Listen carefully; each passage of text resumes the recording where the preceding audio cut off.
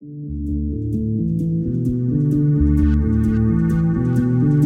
listening to an MPavilion podcast. Conversations about design and the world we live in. For more, visit our archive at mpavilion.org and subscribe wherever you find your podcasts.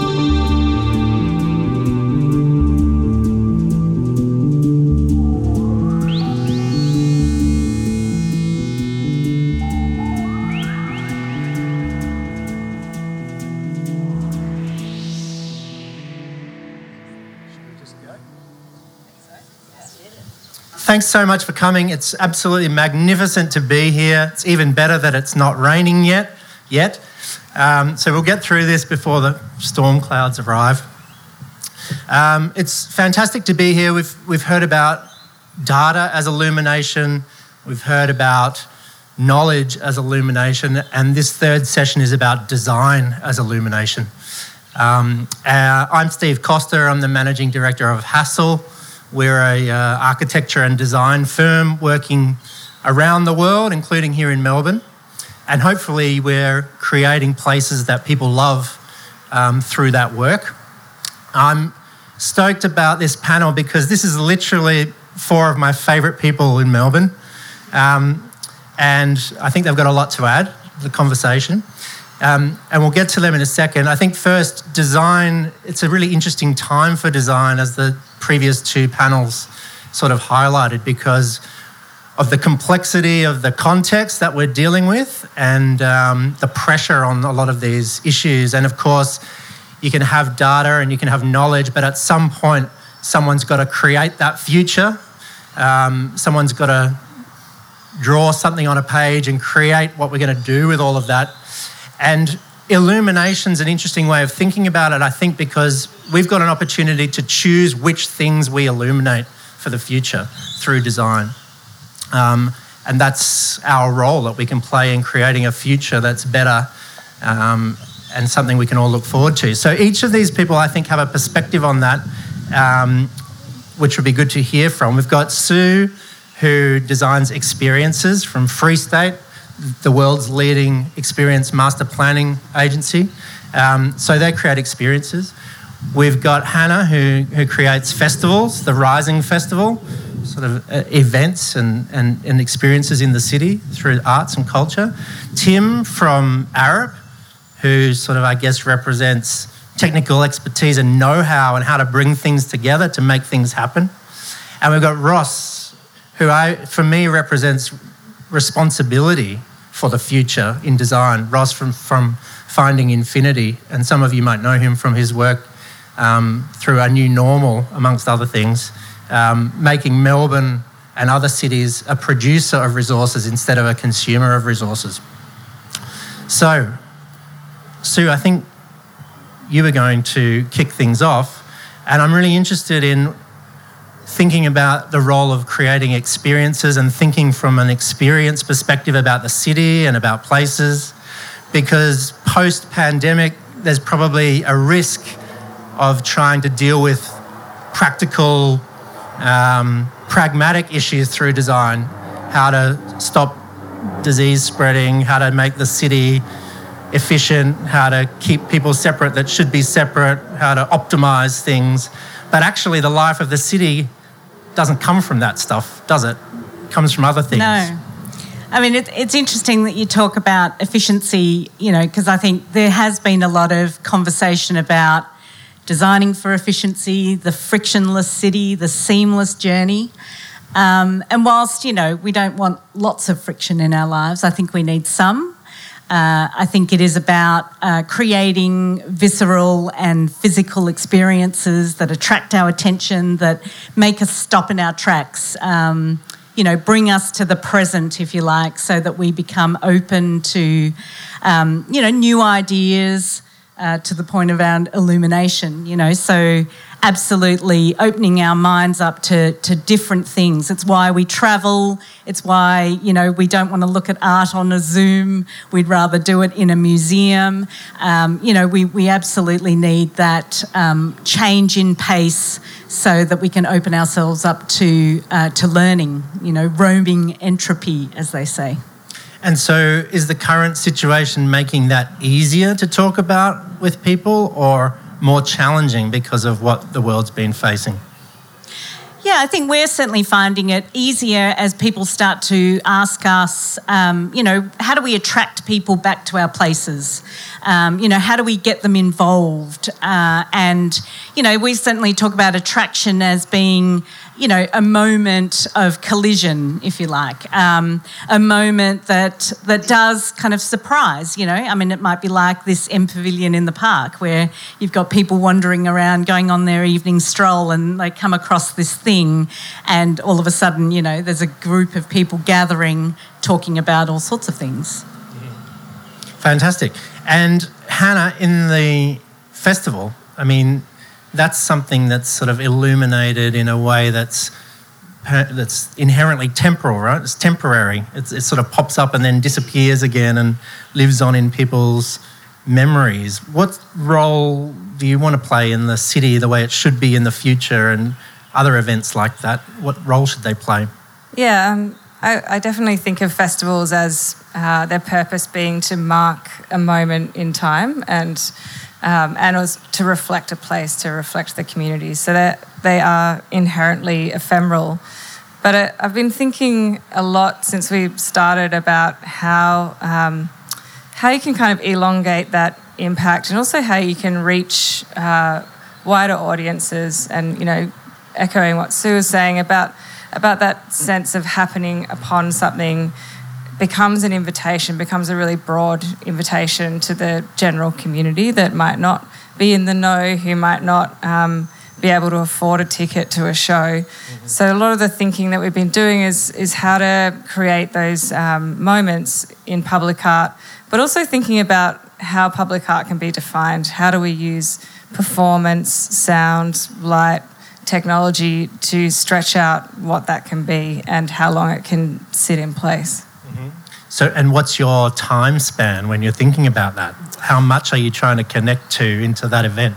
I think I'm trying to find projects that can exist. I'm going to be very specific now. Somewhere between, more than 2 weeks, which is your general festival duration, and less than 50 years, which is your general, major public artwork.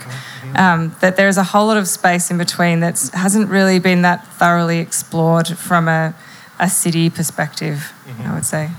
And people must be feeling like they appreciate those kind of events and instances more than ever right now, don't you think? Are they pining for unexpected, meaningful experiences? Well, I know I am. It's certainly, I think the loss of spontaneity during the pandemic was one of the things I missed the most, just that, ability to not know what your day or night or week was necessarily going to entail. And one of the best things that happened to me in the last 2 years actually was walking along this river, and I noticed Deborah Cheatham, who's an incredible artist and opera singer, in a boat on the river, and she was doing a listening trip for some research for a project that she was doing for Rising. And I just flagged her down and we got in the boat and went on this little listening trip together. And it sparked a whole lot of ideas that became the foundation for the next program. But that was something that just most people weren't able to access, I guess, in the last 2 years, that just happening upon a person that you admire or a piece of work that you admire and being inspired by it. Yeah, fantastic. Thank you. Tim, what would you like to illuminate in the city now that we've got this opportunity post-pandemic, bringing things back together? What are you trying to highlight through your work? I know you've been working on that dad joke the whole evening as a lighting designer, just to fill in the blanks for everyone else. You're the only person here with a legitimate basis to talk about illumination. It's interesting though, because when we look around the city, often architectural lighting design seems to be the bastion of projects like this or the NGV or very special projects. I liken lighting design sometimes to like sprinkles on the ice cream. Some people just enjoy the ice cream, but often it's a little bit better with the sprinkles. And so we don't always get appointed in some of the more 50-year projects that you talk about, Hannah. And for me, it's about how do we influence and how do we understand and I guess share the stories and get people to think about what the nighttime means to them. So I'm not going to talk about lux levels or anything technical or boring, rest assured. I'm not actually interested in them myself, to be fair, because that's not how people see and it's not how people experience. And so I like to think that we can use this time to reflect on how we could use the trust, and that's something that we've already spoken about earlier. The last panel was talking about trust in cultural institutions. I first sort of come across that concept with Rose Hiscock, who's the director of the Science Gallery.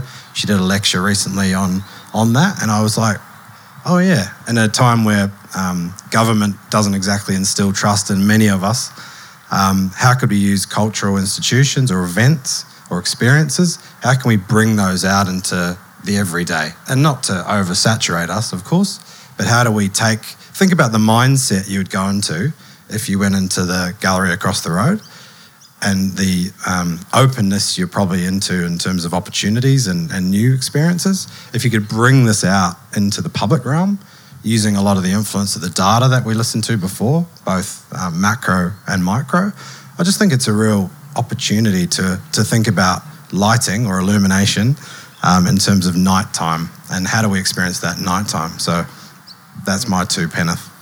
No, that's great. I mean, there was mention earlier about how important it is to have a more inclusive way of thinking about cities too and experiences. And I know you've done some really interesting work in that space too, thinking about how different types of people experience the city at different times of the day and how that plays into the sort of work you do. Do you want to talk about that a little bit? Of course, any opportunity I can get, actually. So as a lighting designer at Arup, we have partnered with the XYX Lab at Monash University. So we did some work with them about 2 years ago, maybe 3 now. It's hard to tell with time. But it was about, we were fascinated by their free-to-be crowdsourcing work that they did with the app targeted at women and girls. You drop a pin and you share your experience. So many of those experiences were actually bad at night, and it was the light makes me feel like crap or the light makes me feel good. Now that's not really a technical appraisal. It's hard to glean that key information, but what we've been doing is listening to those stories and actually going out to 84 sites around Melbourne and understanding what makes that so. And so we're measuring a lot of technical stuff, but also creative stuff, but also, is it a park or is it a laneway? And that really influences things. So in such a diverse gender balance we've got here tonight, I'm not going to lecture women on women's safety, but for me, it's completely changed the way I practice urban lighting, and it's incredibly empowering. And there's so much that can be done. We're just at the start of the journey. Thanks, Tim. It's good. Last but not least, definitely not least, Ross, welcome. It's great to have you here. You've been doing some really, really interesting work illuminating critical issues, I think, through design. And in particular, interestingly, following on from some of the comments earlier about how to bring these problems and arts and culture together to bring attention in a way that other ways haven't seemed to be able to do. I know that's something you're passionate about. Do you want to talk a little bit about what you've been trying to illuminate recently? Sure. I'll try and fly through it quickly because I can go on. But basically, I mean, it kind of fits with the flow of the evening in terms of sort of, how was it? Data, knowledge, and then design. So we spent about 2 years running numbers on kind of due to frustration of realising there was no plan in the city of how to get to 100% renewable energy, water neutrality or zero waste. We basically just, me and Will, who works with me, we spent about 2 years running calculations on what it would cost to transform all of Greater Melbourne to a completely self-sufficient city. And we spat out a number of $100 billion and found that it would create 80,000 jobs in construction and 40,000 jobs ongoing from there and pay for itself in less than 10 years. So it sounded like some cool numbers, data, but no one really cared. we presented it to state government, and they kind of said, look, it's really cool, but we won't do it. It's too ambitious, too risky. So we invited 15 of Melbourne's best architects over to my living room in Fitzroy, and had a little dinner, a candlelit dinner with wine, and basically just poured our heart out and said, hey guys, do you want to help us translate this $100 billion project into 15 tangible projects we can find sites and funds for? And then I guess where it went from there was we launched it through social media, and maybe a couple of thousand people started following, and all, like, collectively the Instagram accounts of the architects were already pretty strong, but still no one really knew what we were talking about, and no one really engaged with it all that well. And then cultural institution, NGV, like Ewan has actually been really supportive the whole way through. He encouraged us to launch it at Design Week. City of Melbourne gave us some funds, and we ended up taking over a rooftop in the city, and we built 15 installations that could physically exemplify what we were talking about, to be able to kind of create an experience, a feeling of what the future might feel like. And we launched the 15 projects, and that was in March, and it was kind of, I feel like it was years of trying to convince people to sort of hear what we were proposing. And then somehow, following that, everyone started to hit us up. It was quite amazing. And we've now got 6 of the 15 projects funded already. One of them's already started in construction. And actually, a number of these projects are then being used. So we're basically building pilot projects across the city. And probably the most exciting one is energy efficiency retrofit, is that it's then led to CFMEU contacting us, and now they want to build 5 examples themselves and use that to inform policy. So I guess it's been sort of, the whole pitch was integrating the physical infrastructure that makes the city work with the cultural infrastructure that enables us all to thrive. And so it's really like kind of an unusual take on the whole topic, but indirectly approaching it, basically.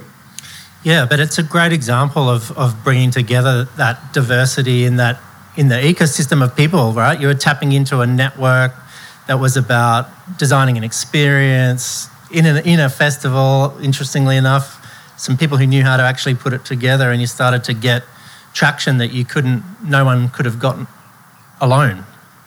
Yeah, totally. I mean, well, to start with, really, design was the key. Like it was until pre-getting all the architects involved, no one knew what we were doing. And then once all the architects got involved, actually I literally saw at that dinner the project go from being our little idea to being collectively owned by these 15 awesome firms.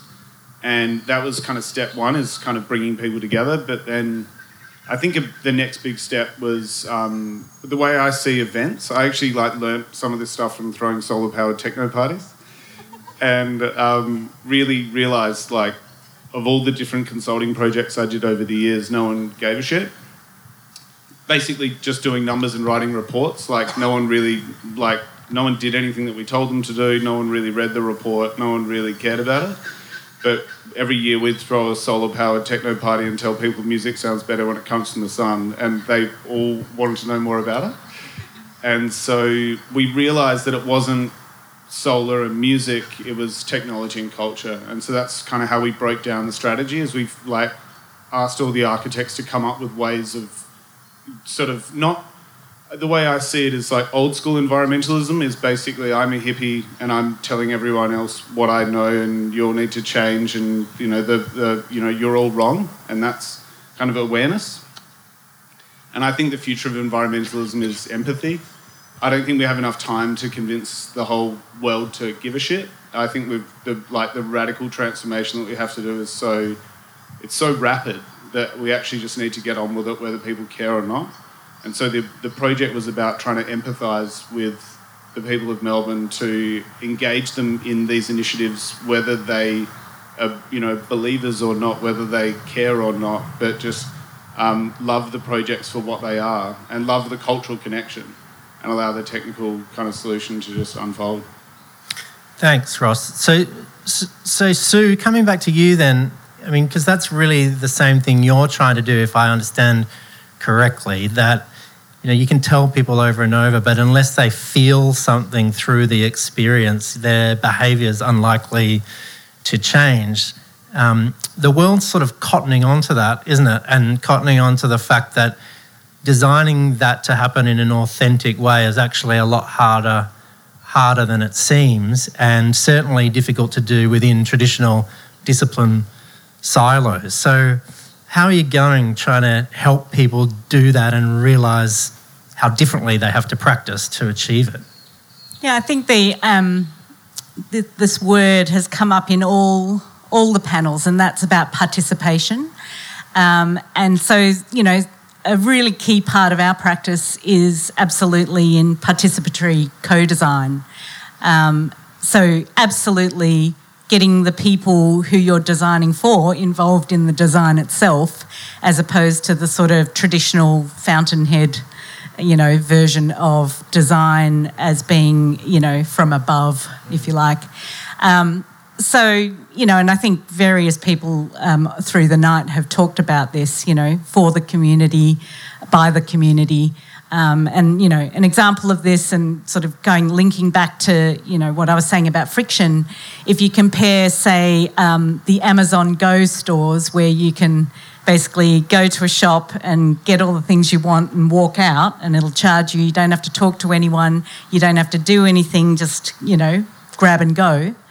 Versus a concept called Hyperburgers, which is a community supermarket, essentially, where the entire community brings what they want to sell, they exchange it, and it's absolutely about the community, you know, for the community, not for business.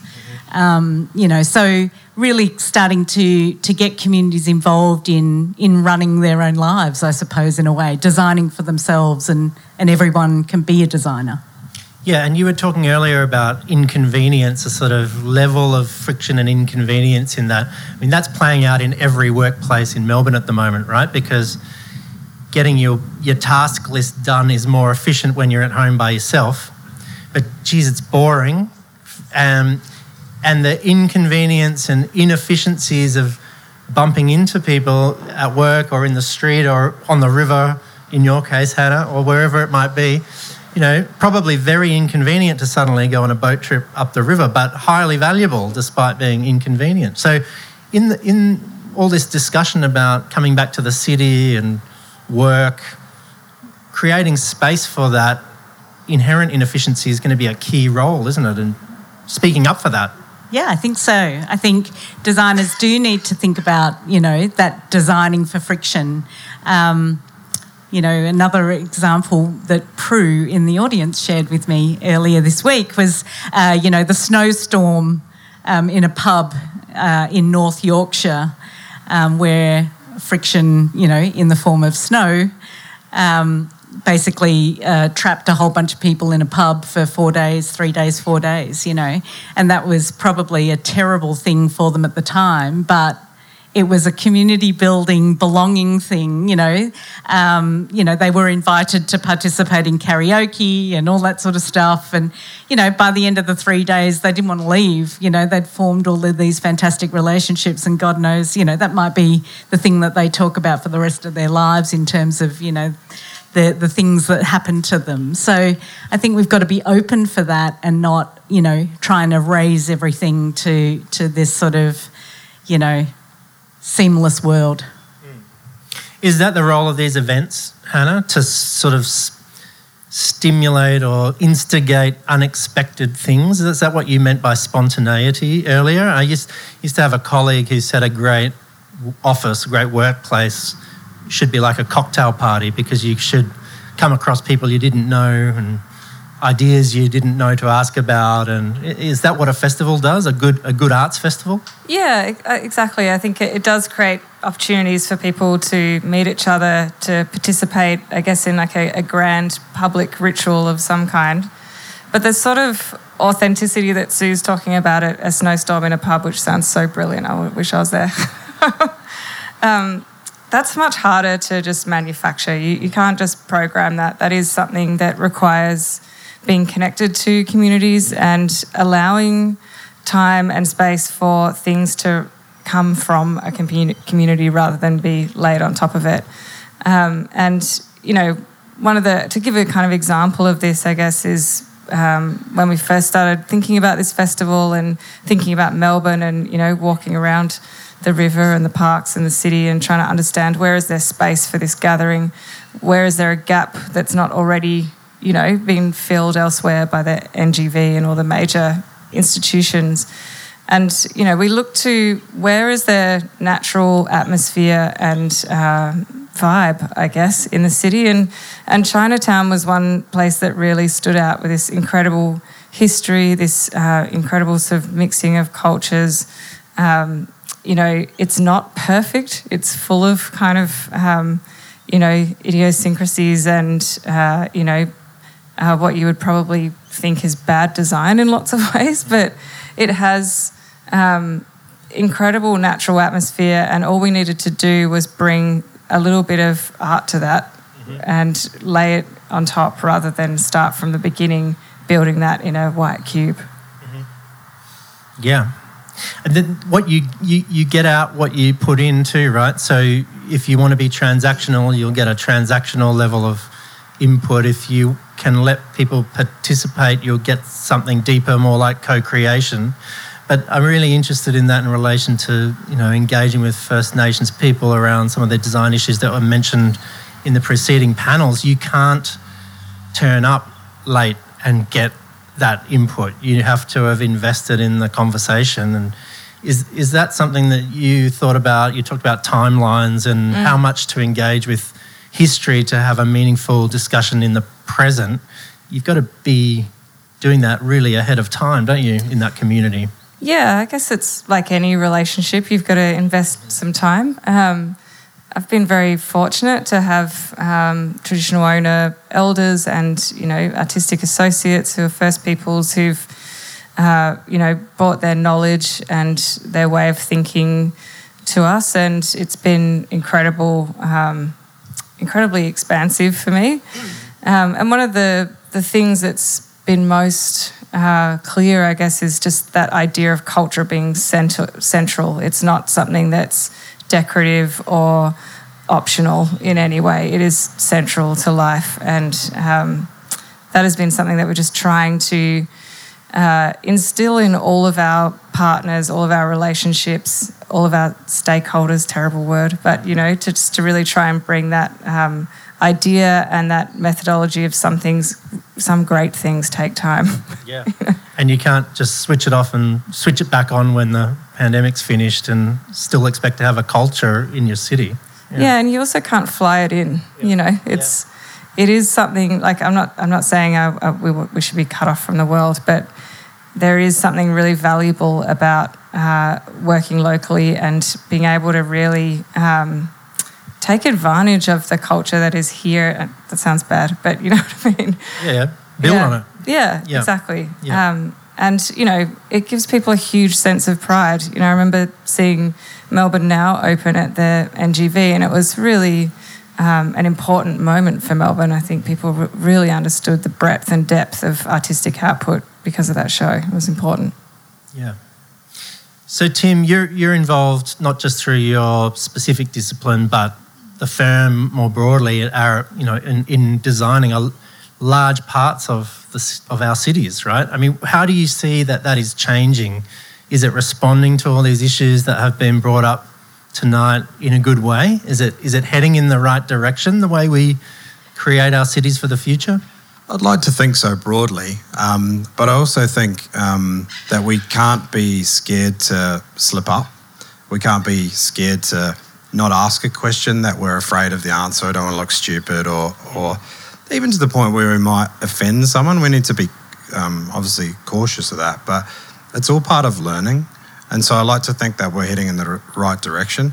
I think that problems these days, to your point as well, Ross, is that problems these days tend to be, or ones worth solving, are too complex to do on your own. Mm-hmm. And some people might go, oh, gee, that's too hard, or it's too big, where do we start? But like the dinner party idea, you know, a different way of sort of brokering a problem or a proposition, and you can see the momentum that it's generated and the greatness that will come from it. And I'd actually argue that it's more fun. So like I find working across a load of different disciplines, I get to work with you guys quite often. That's awesome. I'm forever learning. There's Niels in the crowd here, working at Melbourne Connect, doing these problems, which one project I had to put my hand up and say, it's got no lights in it anymore. I need some help. And that was quite confronting, the little AV screens now. But it was cool to be able to say to my neighbour, hey, help me out here. AV team type of thing. Mm-hmm. And I would argue that the outcome's quite impressive for that. But I just think there's so much opportunity. We shouldn't be scared. There's listening to the people talk tonight, there's so many different perspectives on it.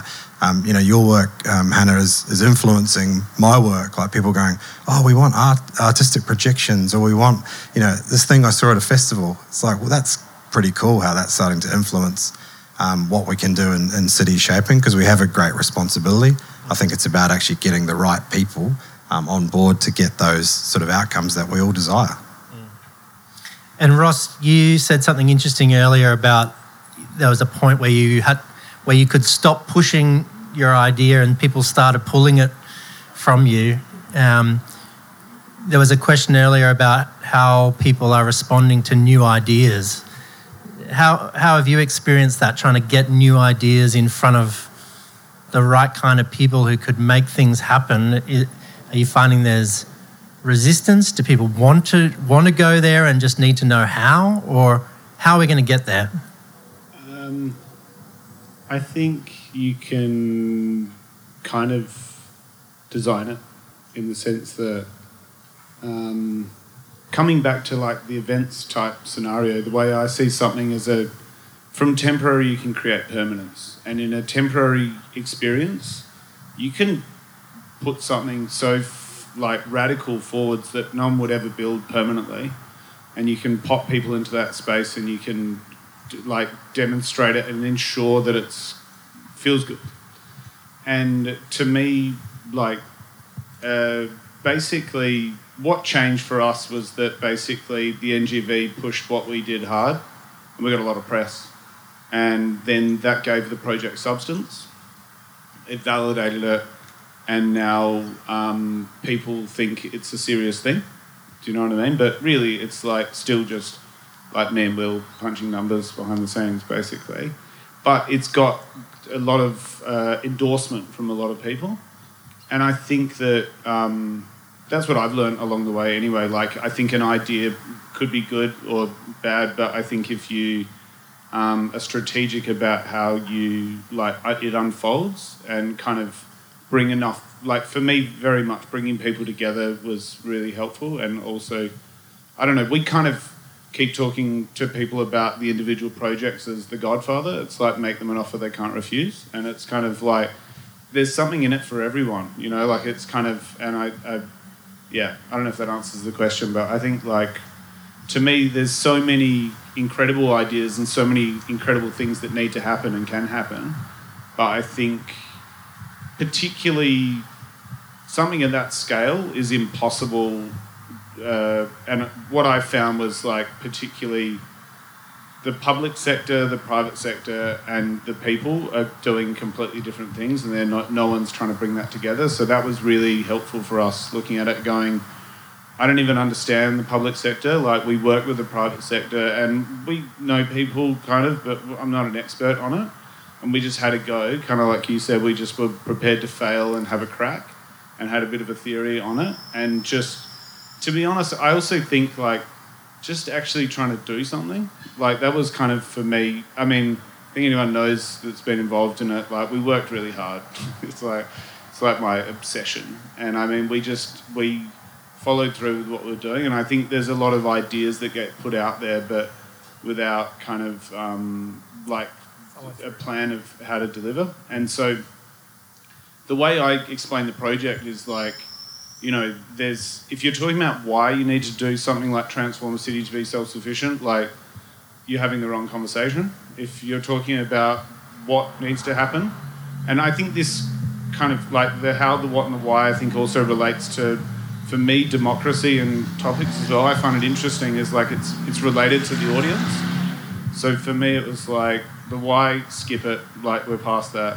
What was it kind of a technical conversation, and I think the general public get caught up in, should we do solar, should we do batteries, should we have electric cars, like geothermal. Everyone feels like they need to have a PhD on the topic. Whereas, like, actually, we pretty much did this. We put the technical strategy together and presented it to the engineers in Melbourne, and everyone we basically got consensus, you know. And so, to me, there was a focus of the what, and then it was like, actually, the project was all about the how. And I think, like, people could feel that in what we were doing, that they felt like, you know, even, like, Ewan from the NGV just was constantly like supporting us, because he could tell that we weren't just talking ideas and pitching a possible future. We were just ready to, as soon as we launched, like, you know, every night I just get up and be like, all right, we want a site and funds for all of these projects. Like, we need to make this happen, and that's been constantly the focus. So yeah, it's good. It's really good. And what I like about the sort of common theme between all these things is this role of the unexpected. Yeah, my colleagues at Hassel, I challenge them a lot to talk about what they mean by great design. Like, what does that actually mean? And one of the best answers I think that they've sort of landed on a little bit is that great design feels both unexpected and yet obvious at the same time. You know, it's something that you didn't quite expect to see, but as soon as you see it, it makes total sense. And you're prepared to sort of go with it from there because of that. But the role of the unexpected to instigate a kind of connection or an emotional response is sort of something common in what a lot of you are talking about. So an unexpected experience, so you would be arguing for an unexpected collision or experience of sorts in order to change people's behaviour. What kind of unexpected experiences are you talking about? What do you mean by that? Perhaps we could do a little experiment and show you.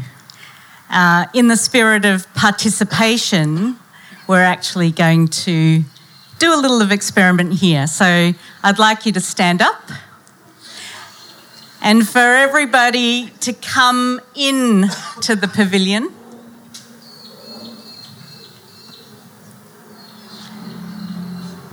So this is probably something unexpected and hopefully memorable. So what I'm going to ask you to do is participate in creating a soundscape. So the sun is going down. We want to be a bit COVID safe, so we're going to hum rather than sing. And maybe just start off small and get louder as we go and see how long we want to stay there for. All right? Okay. Let's just start with a low hum.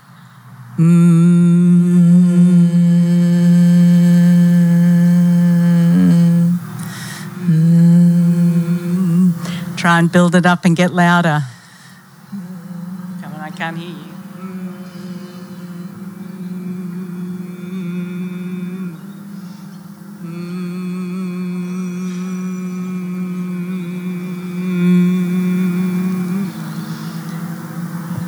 Okay, so maybe that will. So that is just an example, really simple one, obviously, of just getting people involved in something, you know, so that you do it together. And I think the key thing that you're asking about, the unexpected, allows people to have a shared experience that they can kind of do together.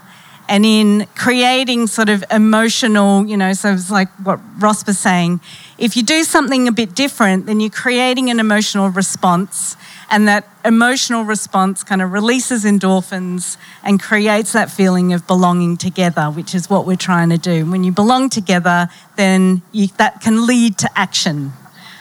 So that is an extraordinary example and not what I expected. So unexpected. But also creating the kind of awkwardness that Bonnie Shaw really likes to create as well. So that's good. Thank you so much. It's a really interesting discussion. Does anyone have any questions for the panel in the few minutes that we've got left? I know some people who usually have great questions in the audience. Annie and Prue and Andrew and Kayla. So the question there, Annie? Yeah, so for Sue, I'm not a traditional loudspeaker, but for you, Sue, You can't do that. aside from humming, which is obviously an excellent way to get people to come together, I wondered if you could talk a little bit about how important it is to design the process for co-creation and what the sort of key elements are for a successful co-creation process.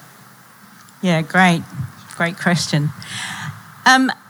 First of all, I think it's really important to frame, what it is that you're trying to solve for, and absolutely involve the people that it is impacting, if you like.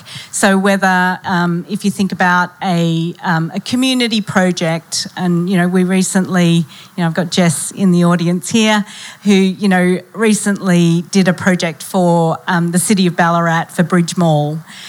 So, it's a highly public space, trying to attract a whole lot of different and diverse communities into the centre of Ballarat. And of course, Ballarat has this incredible layered history and layered series of stories. And so in order to kind of bring this place to life, what we did was actually got people in the community to design with us, if you like. So there was, people from the Indigenous community, the traders community, a historian, an events person. So, people who actually did it with us as opposed to us kind of doing it for them. And I think that's a really critical part of the process. One, you're actually getting that authenticity around the solution. Two, you've got ownership and buy-in, to the point around creating change. Thanks, Sue. Any other questions? Yes. It's a question for Ross. I'm really curious how you initially presented your all those numbers to the architects and made it tangible for them. Because you said it didn't really come to life until they got involved. So how did you sort of make it real for them so that they could respond? Should I repeat the question? Yeah, just everyone. It was how I initially presented the strategy to all the architects, so it brought it to life for them. Is that a fair summary? We're actually like quite a communicative firm. Like we sort of do a lot of graphics and are pretty high on communications. So we did have like quite a lot of diagrams, graphs, and all this sort of stuff. But to be honest, like we had personal relationships with all of them, and they kind of all were. I probably just called them all up beforehand and said, "Hey, do you want to help us out? Do a render?"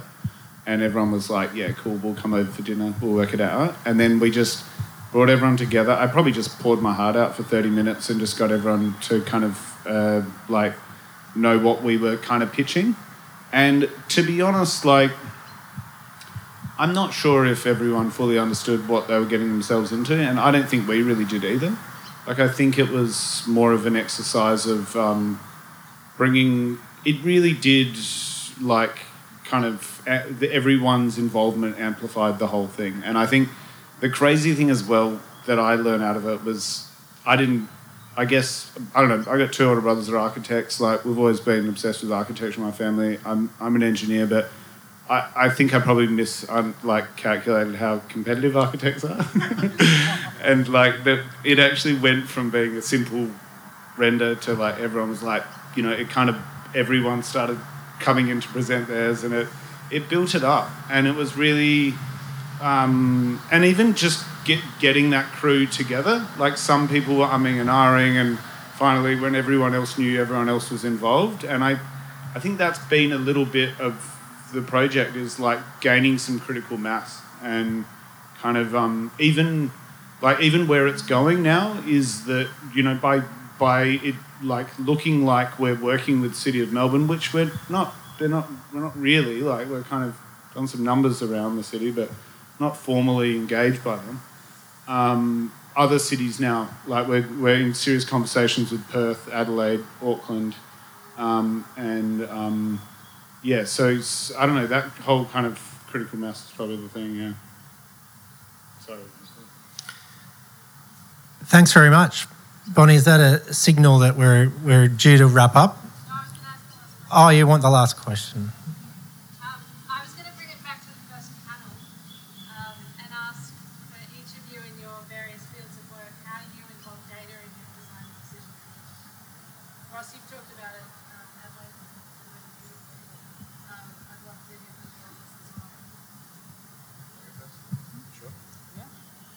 So back in the day, you've won a park project, you get the book out, look at the numbers, do the calcs, off you go. Now we use data. It's the voices of women and girls in this specific work that I'm doing at the moment, and we hope this is just the start of the data set we can use. The one available, Your Ground, is out at the moment as well with XYX Lab. The report mentions lighting 120 times. So I think people are starting to get the message. Accessibility is the next one for us, is to look for that universal design. Without the data, it'd just be me ranting. So I hear you.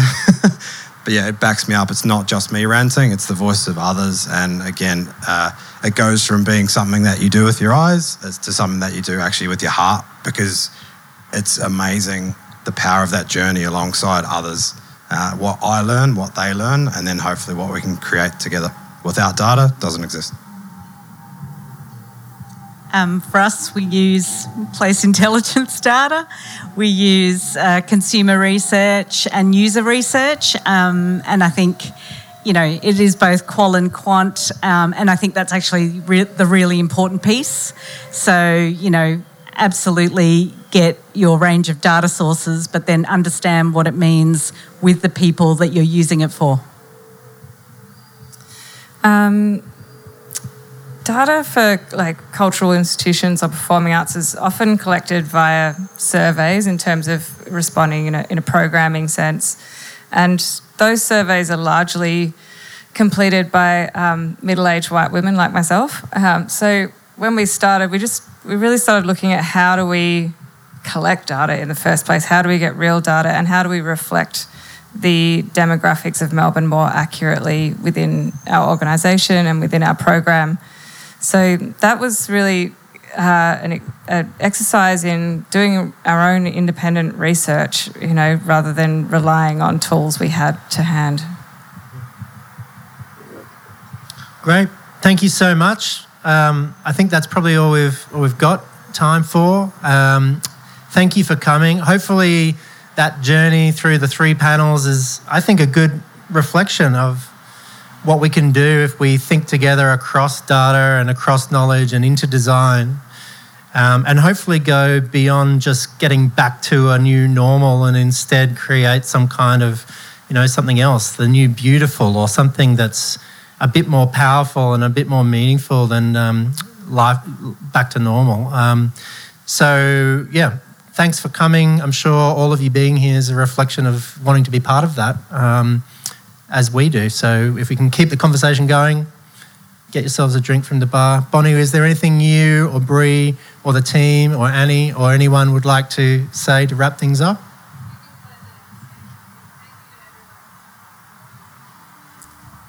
Thanks for organising. Thanks for having us at the M Pavilion.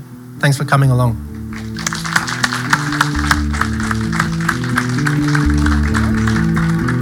You're listening to an M Pavilion podcast. Conversations about design and the world we live in. For more, visit our archive at mpavilion.org and subscribe wherever you find your podcasts.